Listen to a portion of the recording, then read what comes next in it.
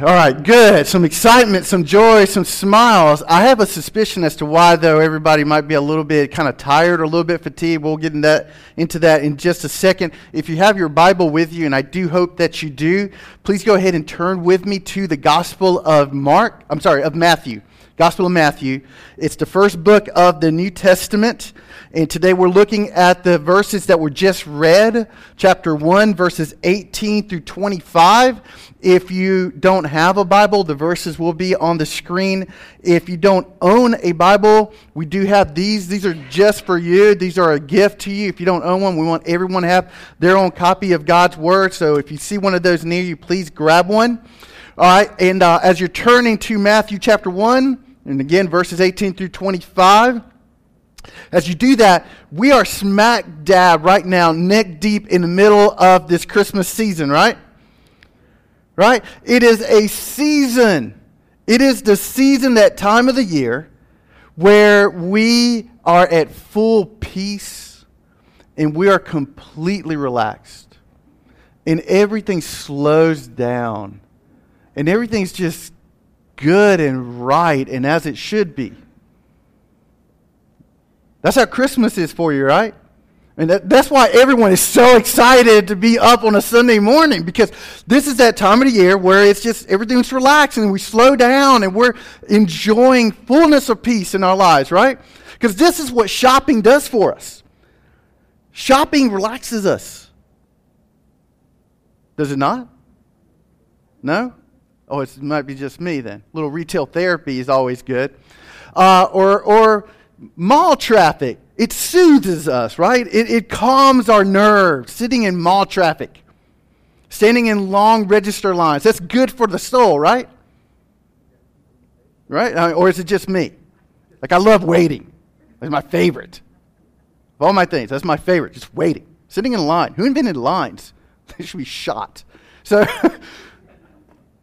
How about this one? Don't you just love spending money and buying Christmas stuff and buying presents and charging up the credit cards? Like, isn't that good? Doesn't that make you feel at peace? No. I mean, none of that is right. None of that is real. None of that is correct. And it's ironic. It is completely ironic, because the whole point of Christmas is peace. And it's ironic because usually what we experience this time of the year is the complete opposite of peace. What we experience during this time of the year is stress. Stress over money, presents. The stress of what to buy so-and-so, and what if they buy something more than me? And then I have to, then I look back because I didn't buy as much of a present as they bought me. Or what if I oversell it and I buy too much and I spend too much money? And then they shortchange me by giving me something that really, that's what you're going to give me? So we stress over presents. We stress over money. What about travel? Like, there's all this travel that so many of us are going to do over the holidays, over Christmas. We stress over family. We stress over the in-laws. We love the in-laws. We stress over that. We stress over getting out Christmas cards. What's the right picture? Who do we send it to? Do we send it out to everyone? How come so-and-so didn't send us a Christmas card this year? Like, we stress over all these things, and it's the end of the year, which for a lot of folks, this is the time of the year that you're resolving a lot of work stuff. So you got to finish up the projects at work. There's all this stuff. You got to get it done before the Christmas vacation starts. You got to get it done. You got to get it done, which is an impossible task, given that there's 38 to 58 Christmas parties that you've been invited to, and you got to be a part of. So all of that's getting in the way. And it's amazing and shocking and sad how much Christmas actually gets in the way of Christmas. And so what we must do, what we should do, is remind ourselves what this time of the year is all about. We have to actually exercise our spiritual muscles and flex our spiritual side and remind ourselves what this season is all about. And what Christmas is the celebration of God ushering in His peace into this world. in the midst of the turmoil and the strife and the chaos and the anxiety and all of that, what we're celebrating this time of the year is this peace that God promised to bring into this world, this peace that he did bring into this world. And just so that you know, this is what the angels sang on the night that Jesus was born. Glory to God in the highest, and on earth, what? Peace among men with whom he is well pleased. So the whole point of Christmas is peace, and isn't that what we ultimately desire in our lives? Peace of mind, peace of heart, peace of soul. That's what we all desire, and it really is sad how little peace we enjoy in the midst of a celebration that is all about peace. But then we start telling ourselves, if I could just make it through the holidays, if I could just get to January, I'll relax, I'll be able to catch my breath, I could settle down. If I could just get to January, everything will be a lot calmer and more peaceful. Really? Does the last 10, 20, 30, 40, 50, 60 years of your life prove that January in any way is more peaceful, more relaxing, calmer, or more soothing than December? No, it doesn't. Because just because the calendar turns and all of a sudden it's January, by no means is it somehow easier or better or quieter. You don't know what January is going to bring.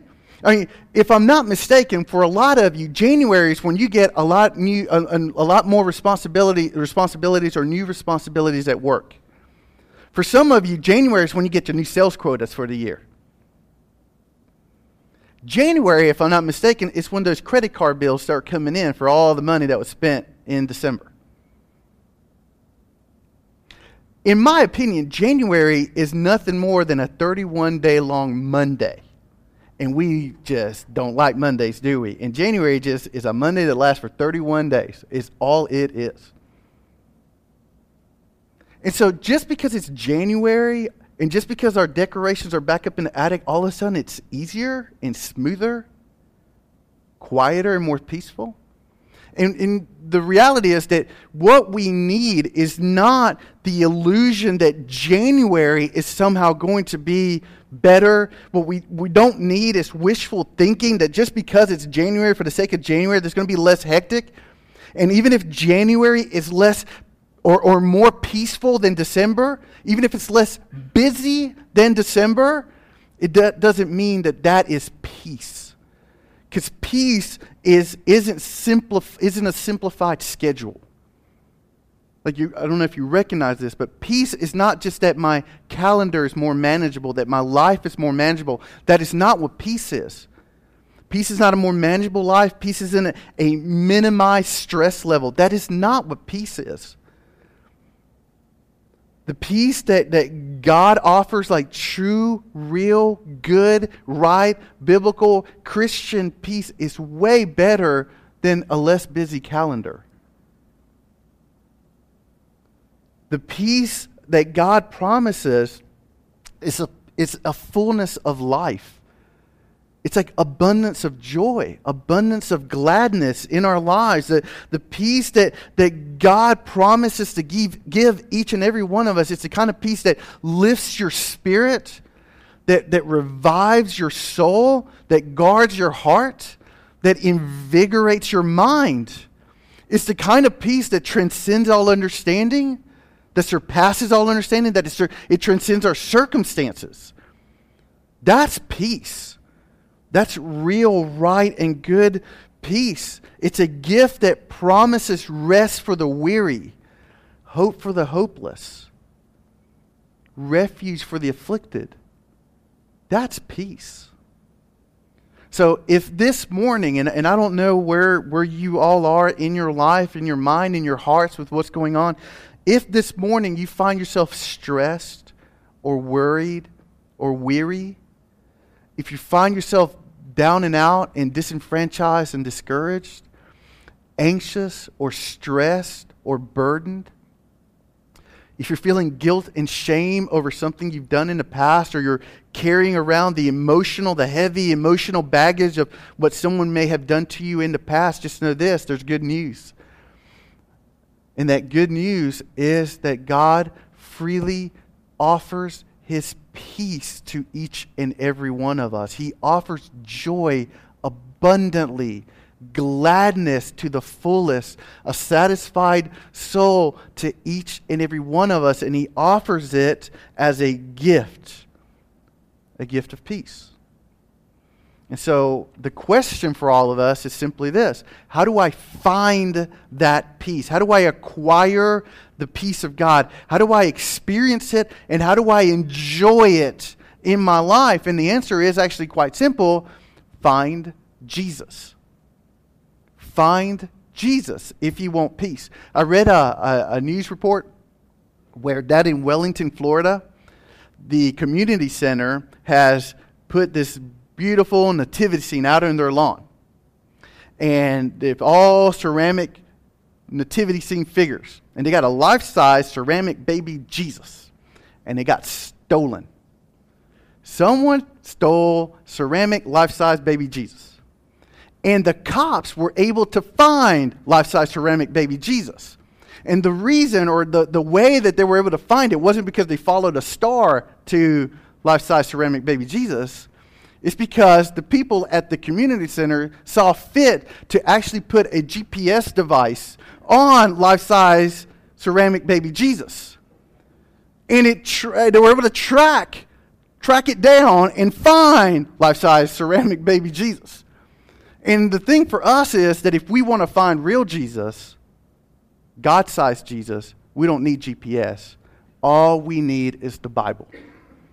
All that we need to find Christ, to find joy, to find peace, is what is revealed to us in Scripture itself. The most beautiful promise that we could ever hope to enjoy, we find and we discover in God's Word. And that promise is that God freely offers us abundant, eternal, glorious peace for each and every one of us. Anyone that so wants it. If you want it, it's available to you. And that's what we get into Christmas, and it's made available to us by the birth of Christ. That is the means by which we receive this peace of God, through the birth of Jesus. And that's what we celebrate at Christmas, correct?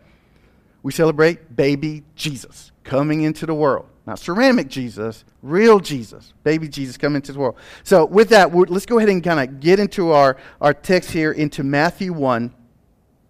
So we can discover this peace, so we can find it, enjoy it, so we can find Jesus. Matthew chapter 1, verse 18. Starts off this way: now the birth of Jesus Christ took place in this way. And so what we're told right there is that Matthew, who wrote the Gospel of Matthew, he's about to tell us about the birth of Jesus, right? He's about to tell us what's the whole birth story. But before we go forward, before we actually unpack and look at what the birth of Jesus looked like, I think it might be good for us to look backwards a little bit. Like, for us to get the significance of the birth of Jesus, let's look back and try to trace what has led up to the birth of Jesus. So it goes something like this. For centuries, century after century after century after century, God's people have awaited in anticipation for God to fulfill a promise. And that promise is to bring peace into the chaos of this world. To bring His divine and glorious peace into our lives. And so people have waited for this. And the promise is that that peace would be ushered in through the Messiah. And the Messiah is an Old Testament Hebrew word that means anointed one. It means anointed one. It's a title that refers to the promised deliverer. This one that God would raise up in the world specifically to restore humanity to everything that we're supposed to be. Restore the world to everything that God intended it to be. this deliverer, this Messiah would come and he would bring joy and he would usher in God's kingdom and he would offer forgiveness for sin. And this is the story that God is promising to fulfill in the life through this Messiah. And we're told over and over in the Old Testament that the Messiah would be a descendant of Abraham and of David. A descendant of Abraham and David. And Abraham is the patriarch of the Jewish nation. He's the main primary forefather of Israel, of the Israelite nation. And God made a covenant with Abraham 2,000 years prior to the birth of Jesus. 2,000 years. 2 millennia before Jesus was born, God makes a promise with this dude named Abraham. And says, I promise that through you, I am going to bless the world. Through you, I'm going to raise up this Messiah who makes everything right. So in Genesis chapter 12, verses 2 and 3, this is the promise that God makes to Abraham. He says, I will make of you a great nation. I will bless you and make your name great so that you will be a blessing. I will bless those who bless you, and him who dishonors you I will curse. And in you all the families of the earth shall be blessed.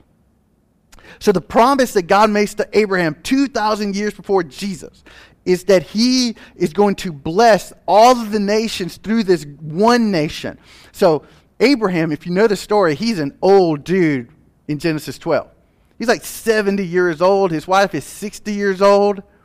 They've never had children, never been able to have children. And he says, I'm going to make you a great nation. And 20 years after that, they have a son together. And through that one son, there's another son. And then there's another son. And it leads to what is establishment of Israel. So that he becomes a great nation. And God promises, I will make you, you old man, a great nation. And through you, out of this nation, I will raise up a Messiah. And that Messiah is going to bless the nations. Going to bless the world. And this Messiah is going to be the one that reverses the consequences of the fall. The fall referring to that original sin that took place in the Garden of Eden. When we first initially rebelled against God, and then it all went to junk. It all got jacked up, where it all went down the toilet. So all the turmoil and the strife and the chaos, the consequences that we now have to deal with are a result of that initial fall, that original sin in the Garden of Eden. And God said, Abraham, through you, through one of your descendants, I'm going to raise up this Messiah, and he's going to make it all right. He's going to make it good again. And God also makes a covenant with King David. So 1,000 years before Jesus is born. 1,000 years. 1,000 years. I just like saying that because I want to point out that it's 1,000 years before Jesus was born. God makes this promise to King David. He says, King David, through you, I'm going to raise up the Messiah. And so God tells him in 2 Samuel chapter 7, when your days are fulfilled and you lie down with your father, so David, after you die, I will raise up your offspring after you, who shall come from your body, and I will establish his kingdom. He shall build a house for my name, and I will establish the throne of his kingdom forever. And your house and your kingdom shall be made sure forever before me. Your throne shall be established forever. So right there, the promise is King David. And just imagine that you're King David. You're just a guy. You're just a dude. And you're the king. For no reason other than God appointed you king. So there's nothing really special about you other than God said, hey, you're king. And then God comes up to you and says, you know what? This royal line that I'm establishing through you is going to last forever. This throne that you currently sit on is going to be an everlasting, eternal throne. And one of your offspring, one of your descendants is going to sit on that throne forever and ever and ever. And it's not just the king of Israel, mind you. It's the king of the universe. It's not just a temporal kingdom. It's an everlasting kingdom. All the nations will be placed under the rule of this eventual king that is to come. And this king is going to bring peace, perfect peace, into the world. This is what Isaiah chapter 9 tells us, verses 6 and 7. For to us a child is born, to us a son is given, and the government shall be upon his shoulder. The government, the nations, everything, all rule and authority on the shoulders of the one Messiah, the one King. And he shall be called Wonderful Counselor, Mighty God, Everlasting Father, Prince of Peace. Of the increase of his government and of his what? Peace. There will be no end. On the throne of David and over his kingdom, to establish it and to uphold it with justice and righteousness from this time forth forevermore.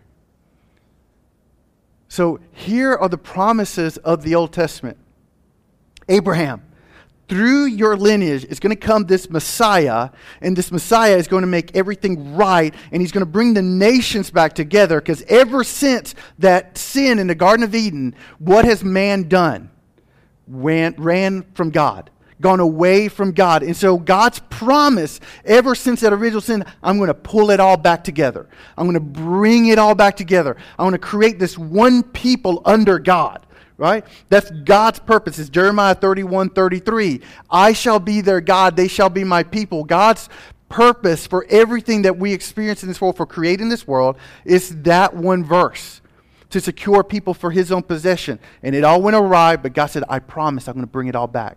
I'm going to make it right. Abraham, through you, I'm going to raise up this individual, and he's going to make it all right. And David, through you, not only is he a savior, not only is he a Messiah, deliverer, he's also a king.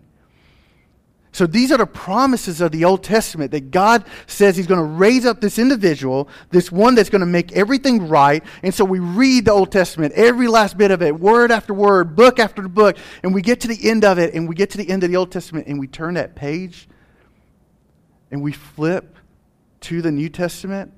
And how does the New Testament begin? Matthew chapter 1, verse 1. The book of the genealogy of Jesus Christ, the son of who? David, and the son of who? Abraham. The gospel begins by letting us know, by making it absolutely clear, that this Jesus character is the one that has been prophesied about, the one who has been promised, the descendant of Abraham and the descendant of David. He's no random character. He's the fulfillment of God's promises. He is the Christ. Verse 1, it tells us he is the Christ. Jesus Christ. What does Christ mean? Christ is the New Testament Greek equivalent to the Old Testament Hebrew title, Messiah. Christ means Messiah. Jesus, in other words, is the anointed one, the promised deliverer, the one that God said, I'm going to raise this one up. I'm going to raise him up, and he's going to make everything right. He's going to usher peace into the world, and he's going to be a good king. He's going to rule in peace. He's going to rule in peace. He's going to be a good king. And so what Matthew does in verses 2 through 17, he actually provides us with a snapshot of the lineage of Jesus, with the family tree, the family line. And in verses 2 through 6, Matthew traces the lineage from Abraham to David. And from 6 to 11, he traces the lineage from David to the deportation. And the deportation refers to that event, that time in Israel's history when Israel, because of their constant rebellion against God and their constant sin against God and their constant just always not obeying and abiding and walking in the ways of the Lord, God punishes the nation of Israel until he exiles them. He deports them out of the land. He sends them into captivity on account of their sin. So that's what Matthew does here. So 6 through 11, he traces the lineage from David to the deportation. And then in verses 12 through 16, he traces the lineage of Jesus from that deportation and captivity up until the birth of Christ. And it's with that Matthew in verse 18 then says, And now, let me tell you about the birth of Jesus. And I don't want us to actually miss the significance of why Matthew breaks down the lineage into those specific 3 sections. Because I think it's significant that he does so. One, Jesus is the fulfillment of the covenant that God made with Abraham. You know, didn't God say, through you, Abraham, I'm going to bless the nations? Well, that blessing is Jesus. So that's why the first section there, Jesus is the blessing through whom we now receive the peace of God. There is no peace of God without Jesus. And why does it trace it from Abraham to David? Because Jesus is the fulfillment of the covenant that God made with David. So that means that Jesus is that king who will sit upon that everlasting throne. And the point of that is, there is no peace so long as we're attempting to rule over our own lives. There is no peace outside or exclusive, or it's only found exclusively in following Jesus, establish Him as Lord of our lives. It's exclusively and uniquely found in the person of Christ. Serving Him, honoring Him, yielding our lives over into His benevolent rule. And in that last section, why does He mention the captivity at all? It's because Jesus is the Messiah. He's the deliverer. He's the Savior who came to deliver us out of the captivity of our sin. Because we're all born into exile, is the reality. We come into this world sinners with a sinful status before God and a sinful predisposition against God. So we're already in exile. So God says, there's chaos in that exile. I want to bring you into peace. So that's Jesus. He raises up this Messiah, this Savior. And so Jesus is the one who delivers us. So He's the one through whom we're forgiven and we receive pardon, we receive grace, mercy, goodness, and kindness. So Jesus satisfies everything in the Old Testament. That's Jesus, the birth of Jesus. That's the celebration of Christmas. That's the significance of this time of the year. He's ushering in the peace of God. He did this now from our standpoint 2,000 years ago, and it's through Jesus that we receive the blessing of God, because He is the blessing of God. And part of that blessing is that He becomes our benevolent and good and wise and merciful ruler, our King. And it's through Him that we receive grace and mercy and forgiveness of sin. And this is why the angels sang, "Glory to God in the highest, and on earth peace among men with whom God is pleased." That's Christmas. So all of that leads me up to this one question. Is this the song that you're singing? In the midst of all the chaos and the hubbub and the twinkly lights of Christmas, are you singing along with the angels and saying, "Glory to God in the highest, and on earth peace"? On earth peace. Thank you, Lord, for the blessing that I receive in Christ. Praise you, King Jesus, for ruling over my life. Praise you for delivering me and giving me eternal life. This Christmas, are you singing with the angels? All right, that's all the background. Now, into the story. Oh, we love the story of little baby Jesus, don't we? Being born all cute and swaddling clothes. All right, here we go. Verse 18. When His mother Mary had been betrothed to Joseph, before they came together, she was found to be with child from the Holy Spirit. So, it says that they are betrothed there. Let me explain to you what that means. I like talking about this subject because this is very, very misunderstood. Betrothed, some people teach it as meaning engagement. False. It does not mean engagement. Mary and Joseph are married. They are legally married. They are husband and wife. This is not engagement. Betrothal is something very unique to Jewish custom back then. No one today practices betrothal, not even Jews. All right, and no one back then other than Jews practiced betrothal. It is uniquely, exclusively an old school Jewish custom. And this is how it worked. You had a single man and a single woman. And then they got married, betrothed. And then they entered into a period in which they're betrothed but not living together. Not living together. They hadn't consummate, what we would call consummate the marriage. So they're married, they're husband and wife, legally bound, they're husband and wife, just not living together. And at some point in the future, a few months later, maybe a year later, there's this big feast, there's this big ceremony. Everybody shows up. Anyone is there at this big party, and that's the second stage of the wedding. And it's at that point that the woman would come and live with her husband. So that's step 2 of the marriage, or how you get into the marriage. That's what betrothal means. And that's why in verse 18, it says that Mary and Joseph were betrothed but hadn't come together yet. So they were married but hadn't consummated. They hadn't had relations. Is what that's referring to. Now, scandal breaks out.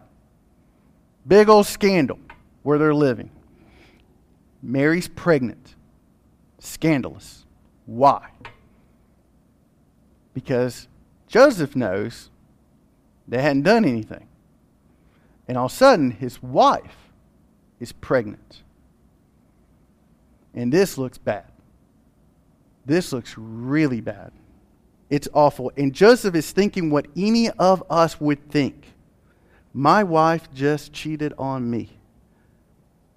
She just committed adultery and cheated on me.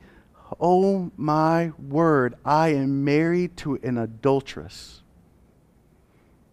And the fact is, today, it's actually kind of sad. We don't think much about adultery. We're almost a bit glib to it, a bit numb to it. I think like movies and magazines and TV shows, it's so out there. It's almost as if it's encouraged in society. Like, it's not just that we don't sweep it under the rug and we don't turn a blind eye to it. It's almost encouraged. You hear the arguments on all the talk shows. Well, it's a bit unnatural for a man to go 30 years and only have one woman. Like, it's actually encouraged or expected. It's assumed that we were going to do this to one another, that we will cheat on one another. And so we're living in this culture where we gloss over it. Our morals have degraded to the point that really there's almost no shame in it anymore. Like, it happens. Probably even more than we know. It happens a lot. And the thing is that back then it was radically different. It was radically different in first century Israel. Like, there was massive public shame if you were found out to be an adulterer. And on top of that, back then, it was punishable by death. People would be stoned legally for cheating on their spouse. For cheating on the spouse. And understanding that helps us to understand the kind of man that Joseph was. Because it tells us in verse 19, it says, and her husband, see, they're betrothed, they're married, it refers to him as her husband. And her husband, Joseph, being a just man and unwilling to put her to shame, resolved to divorce her quietly. So it says that Joseph is a just man. What does that mean? That he is a just man. It means that he's devout in obeying God's word. Like, he's morally upstanding. Like, he's a follower of God. Like, he walks in the ways of the Lord. He's careful to observe the laws, the commands of God. So he's just, he's righteous is what the word means. Devout, upright. He's a good man doing the right thing, walking in the ways of the Lord. And it would seem that he has married a loose woman. It would so appear that him being the just and righteous and good, godly, upstanding man that he is married quite the opposite. That he's married someone that's quite loose in her morals and doesn't care that much about honoring God with her life as much as he does. And Joseph, being the just man that he is, he knows Scripture, and he knows that because they are betrothed, in this period of betrothal, he has permission to divorce her because she has cheated on him during the betrothal period. So he, being the just man, he knows this. So he says, you know what? I'm going to divorce her. She cheated on me. We're betrothed. We haven't completed the marriage thing yet, so I have a loophole. I can get out of this. And so he decides to do so because she has betrayed him. She sinned against God. And here's the thing. He could have brought down the law upon Mary with full rigor. But he didn't. Watch this, folks. Like, instead of bringing the full weight of the law to just bear down upon Mary, he chooses mercy. He chooses compassion. You see that? He chooses to divorce her how? Quietly. Like, he could divorce her and have her stoned. And technically he would be correct to do so. And he chooses instead to divorce her quietly, and not only to spare her death, but to spare her from public humiliation. And the thing is that his concern for the laws, because he's a just man, his concern for the things of God did not lead him to the conclusion that he could humiliate Mary, even though he thought she had humiliated him. And who can humiliate you more than your spouse? Can anyone hurt you more than your spouse? Can anyone try you more than your spouse? No. Children, no. Your spouse, no one can hurt you more than your spouse. And here it was right. He could have done it. I'm going to divorce you publicly. I'm going to humiliate you because you've humiliated me. And I'm going to have you stoned to death because that's the right thing to do. And he chose mercy and compassion toward Mary. And I say all that to say that Joseph is a model to us. He's an example to us. Not just someone who knows the letter of the law, but someone who understands the spirit of God's law. Someone who balances this high regard for God's glorious standards of how we should live and how we should act and how we should behave and what we should do. He balances that out with mercy and compassion and with grace. You know, and it's so easy for all of us to stand in judgment over someone who hurts us. It's so easy to stand in judgment over someone who humiliates us, to judge them and to cast those stones right back at them. We even feel justified and vindicated to do so, and maybe even in some cases, technically we could, and it would be okay to do so. But the fact is that as followers of Christ, we never take the posture of retaliation. Vengeance is the Lord, says the Lord. We're not the judge and we're not the jury. That's God's role. And so we pray, God, forgive me as I forgive those who sin against me. That's the posture of a believer. That's a follower of Christ. We call out sin. We hold people accountable. But we do so for the sake of helping others, not for the sake of hurting them, humiliating, tearing them down, or destroying them. So Joseph is a model to us, is he not? Joseph has made up his mind. He's going to divorce Mary. He assumes that she's cheated on him. We all would think the same thing. We all would think the exact same thing. And then, all of a sudden, in verse 20 and 21, this angel appears to Joseph in a dream, and the angel says to him, Joseph, son of David. So he's of the line of David. Do not fear to take Mary as your wife, for that which is conceived in her is from the Holy Spirit. She will bear a son, and you shall call his name Jesus, for he will save his people from their sins. So this child, it turns out, is not the byproduct of some sinful union. This child is the product of God's miracle, of God's supernatural power. A virgin who's never had sex with another individual, with another man, is going to have a baby. Get out. Shut up. Shut up. Stop your face. Like this is unbelievable. Like, how does this happen? How does a baby come out of nothing? Like, that's what's happening here. How can this virgin have a baby? How can she be pregnant? It's a miracle, right? Isn't that amazing? Honestly, think about it. A lot of us have heard this story so much, we're a little bit numb to it. A virgin is pregnant. Pregnant. And you're not partly pregnant. You're fully pregnant. Like, there's no in between. There's no partly. It's not like almost dead. None of that. It's like she's pregnant. She's a virgin. You get that? Do you understand that? The miracle, the power of God to do this in the life of an individual. Shut up. Shut up. I won't. I got a few more minutes to talk. All right.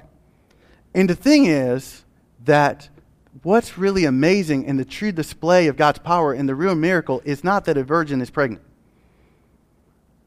The real miracle is that this child is going to be both God and man. That's the miracle. That this child is going to be divine and human. Through this miracle, like deity and humanity are being joined and united in indissoluble unity. God became incarnate. God took on flesh.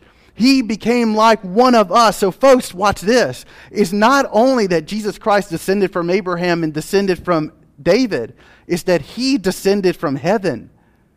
He is God himself who came into this world to be among us.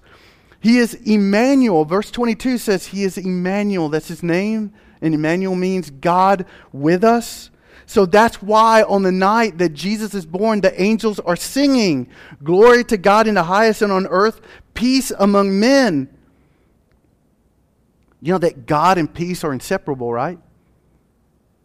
God is peace. Peace is God. They're one and the same. They're one and the same. So what the angels are really singing is glory to God in the highest, and on earth, God among men. And folks, that's Christmas. I mean, that's what we celebrate during this time of the year, this marvelous news that we celebrate that God the Son, so the second member of the Holy Trinity, leaves heaven and in humility comes down, and he's born of a virgin through the power of the Holy Spirit, through the power of God, and he lives among us. That's Christmas. And he does that. Why? Why in the world would God himself leave the comforts and the riches and the glories and the beauty of heaven, the bliss of heaven? Why in the world would he leave that and come down into this world? Why would he do such a thing? And the reason is found in the very name Jesus. Because the text tells us here what Jesus means. Jesus means God saves. Like the very name Jesus embodies the mission of God. It embodies this loving mission that God has been on ever since we sinned in the Garden of Eden. Ever since we sinned and we fell from grace in the Garden of Eden, God promised, I'm going to send my Messiah. I'm going to send myself. I'm going to come down to you to restore you, to redeem you, to pay for the consequences of your sin so that you may have forgiveness. That's why he came down. Like all this turmoil and strife and stress and anxiety and fear and worry, all these burdens that we experience in our life are all the direct consequence of our sin. And in great mercy, God's like, I'm coming down and I've got it. I've got it. I'm taking care of it. You know, that God knows our hearts, right? He knows our thoughts. He reads our hearts. And what is terrifying is that God sees more defilement in your good than we even see in our bad. Let me say that again. God sees more defilement in our good than we even see in our very own sin. And God does not hate us. He loves us. Loves us. For God so loved the world that He sent His only Son. Jesus is not just King of Kings. He's not just Lord of Lords. He's the gift of gifts. For God so loved the world that He sent His only Son. So Jesus comes down into this world to be this Messiah, the Savior, this deliverer, to be our surety, our proxy, our Redeemer.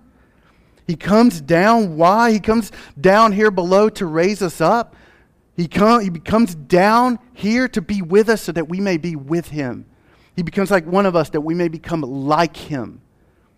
And so in this mess of sin that we're completely undone by, like we're undone by sin, and when we have no will, we don't even have the discipline to get ourselves out of the sin that we're in, when we don't even have the intellect or the creativity to get ourselves out of this mess that we're in, Jesus came down and He saved us.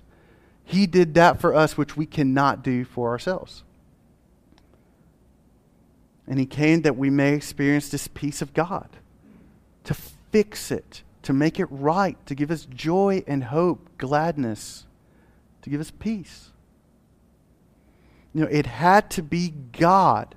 See, this is the thing that gets lost in all these flying mammals that have Christmas stuff. It had to be God Himself who came down to earth. It had to be the one and only true living God who leaves heaven and comes down to earth.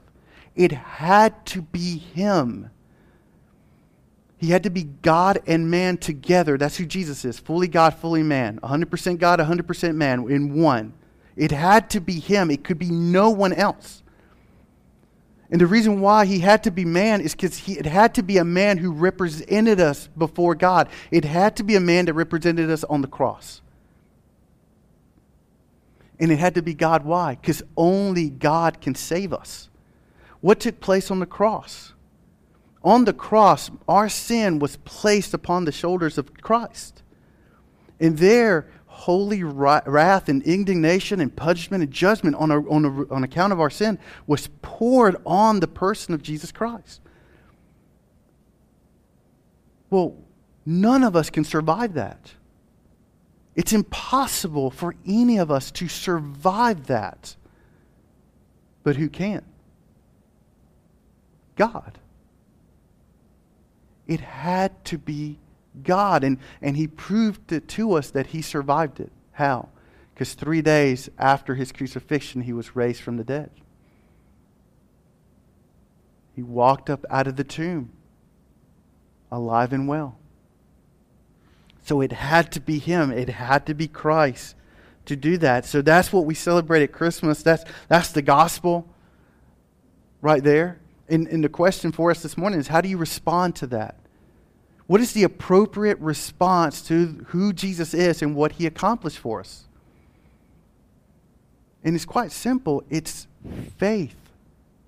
It's believing in Him. It's trusting in Him. It's giving your life over to Him. It's finally coming clean before God and confessing our sin and laying it out before Him. And He knows. You're not going to shock Him. You're not going to surprise Him. He loves you. So just confess it, repent of it. He embraces you. He embraces you into His own, and He forgives it all. And it's just like that. It's just a trust, a faith, a belief issue. And you give your life over to this King to now rule over your life, to reign over your heart.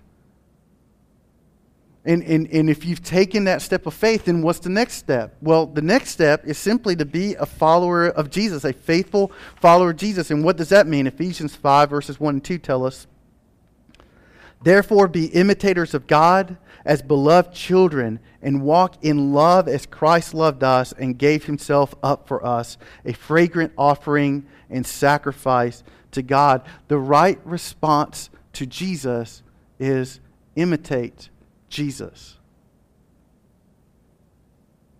And let me tell you how simple this is. What did Jesus do? He sacrificed. He lovingly sacrificed for others. He was on mission sharing the goodness of God with others. So how do you respond to the Christmas story? The right way, the appropriate way is in faith to the degree in which you now imitate Christ and you live on mission for Christ, furthering the gospel, being a witness for Him, telling others about Jesus and telling them the truth about Christmas.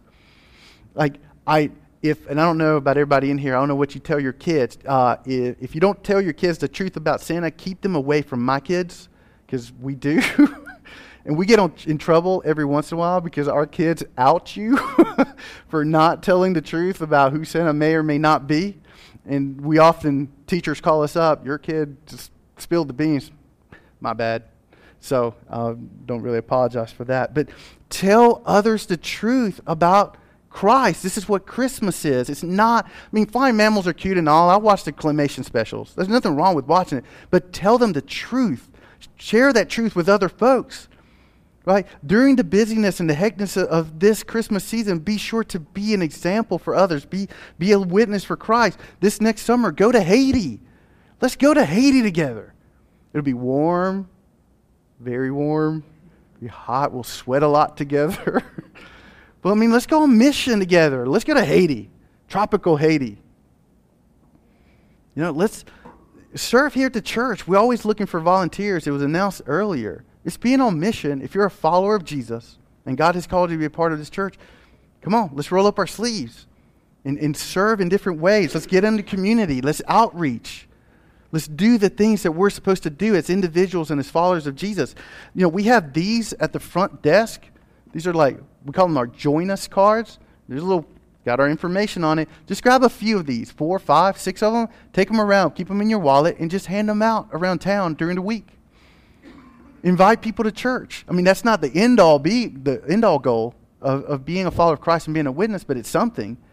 So we got plenty of these. Just grab a few, take them around with you. But the point is, be a witness, share Jesus with other people. If you see a need, meet it. If you see the hopeless, give them hope. If you see someone that needs help, help them. Be an imitator of Christ. That's how we respond to the story of Christmas. That's how we respond to who Jesus is. He's Emmanuel. He's God with us. He's God's blessing to the world. He's our good King. He's our Savior, the Messiah who came to save us from all our sin. And so I'm just going to give you a second right now just to respond where you are and to close your eyes and bow your heads, and just based on everything that you've heard today, how do you need to respond to the truth about who Jesus is and what He has done for you?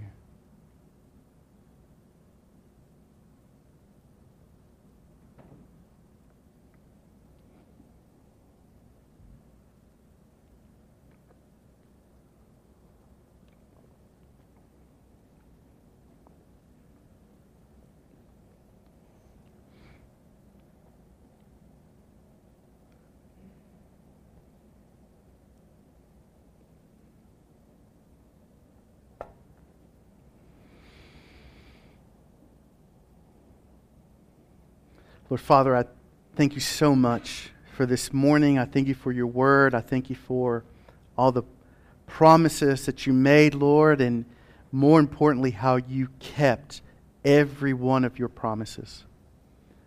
Lord, and that these aren't trivial promises, but these are promises, Lord, that are eternal. They're for your glory and for our good.